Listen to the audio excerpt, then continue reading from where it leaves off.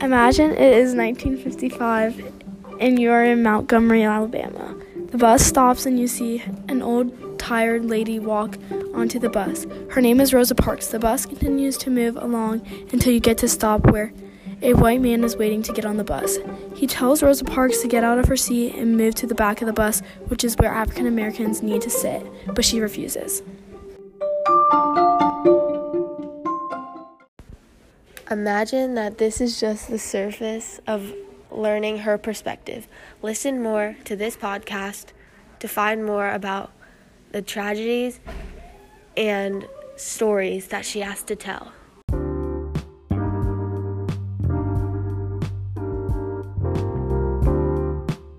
Lantern Productions presents The Movement. Welcome to the podcast where you can learn more about Rosa Parks during the Civil Rights Movement. Rosa Parks Beyond the Bus.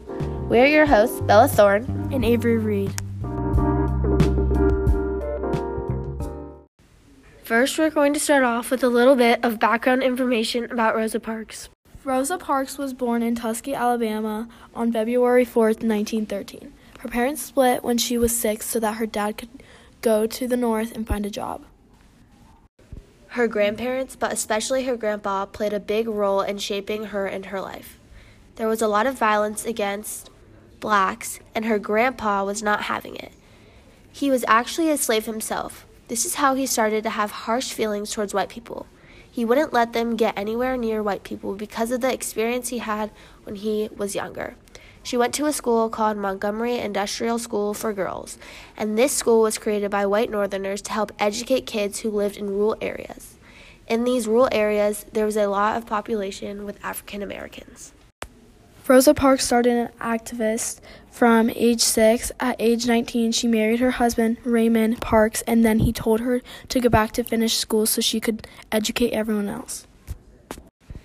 Rosa Parks worked for many groups to try and put an end to segregation. She also helped with the Civil Rights Movement. She was part of the NAACP. She worked here for 14 years as the secretary. Her husband was also involved in this movement. She would do anything to help the organization because she wanted to play a massive role and make a big movement. The first story we're going to tell is that she was a rape investigator of African American women who were raped by white males. The first story starts off in 1944 in Abbeville, Alabama. This case involves Rosa Taylor. It was Sunday, September 3rd, and 24-year-old Rosa Taylor was walking home from church with her friend Danny Daniel. Soon, she was approached by 7 young white men in a car, and they accused her of attacking a white boy in the nearby town. The men forced her into the car under the pressure of taking the married mother to see the sheriff. Instead, they blindfolded and gang raped her. They threatened her to death if she reported the crime. Rosa Taylor did not hold back right when she came home. She told her dad about the incident that happened and went directly to the sheriff's office. Not only did she not keep quiet, her friend also, who witnessed the abduction, contacted the police right away. According to Taylor's perspective, she stated that the sheriff drove her to a store after hearing her story to see if they could find any of the rapists. Very soon, news spread of the assault, and it reached the Montgomery offices of the NAACP. They decided to send their most requested and professional investigator. Her name was Rosa Parks. Even though Parks tried her hardest to get involved with this assault and try to spread awareness and try to make a change, no charges were brought against the men. However, Parks' involvement in the case and Taylor's story received attention as a result of the book called At the Dark End of the Street. This book is written by Danielle L. McGuire, and it was published in 2010. The Alabama House of Representatives approved a resolution apologizing to Rosa Taylor. As you can see, Rosa Parks, even though she didn't get attention right away, she still kept going and kept putting her mind to making a movement and having equality for everybody. This is just a little bit about how Rosa Parks worked with the NAACP and one of her stories that should be spread along and known. Even though Rosa Parks tried her hardest to put resistance to the white men, there was no charges brought against the men in the end. Taylor's story and Parks' involvement in the assault received attention, and the result of it was a book called At the End of the Street. The second story that I'm going to talk about today was about Rosa Parks and the involvement of Jeremiah Reeves, who was a 16-year-old black young man who was having an affair with a white woman. It all started when a neighbor discovered the couple. The white woman called rape, and this caused Jeremiah Reeves to go to jail.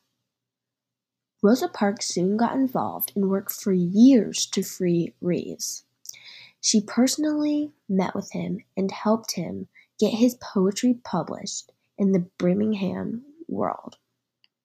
However, on March 28, 1958, Reeves was executed.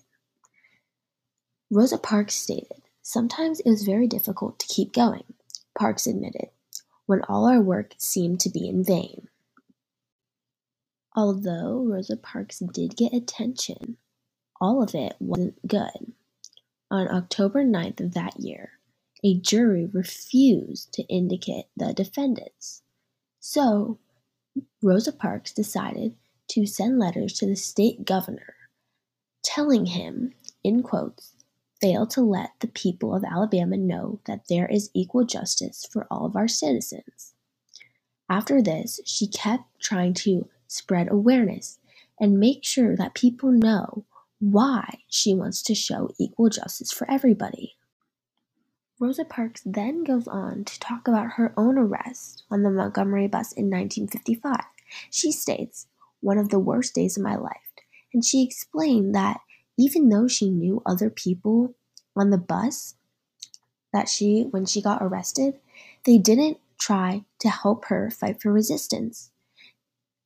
Now we can know that even though the perspective of Rosa Parks is an old lady getting on the bus who just decided to one day give up her seat and who was in a very grumpy mood, is the wrong perspective.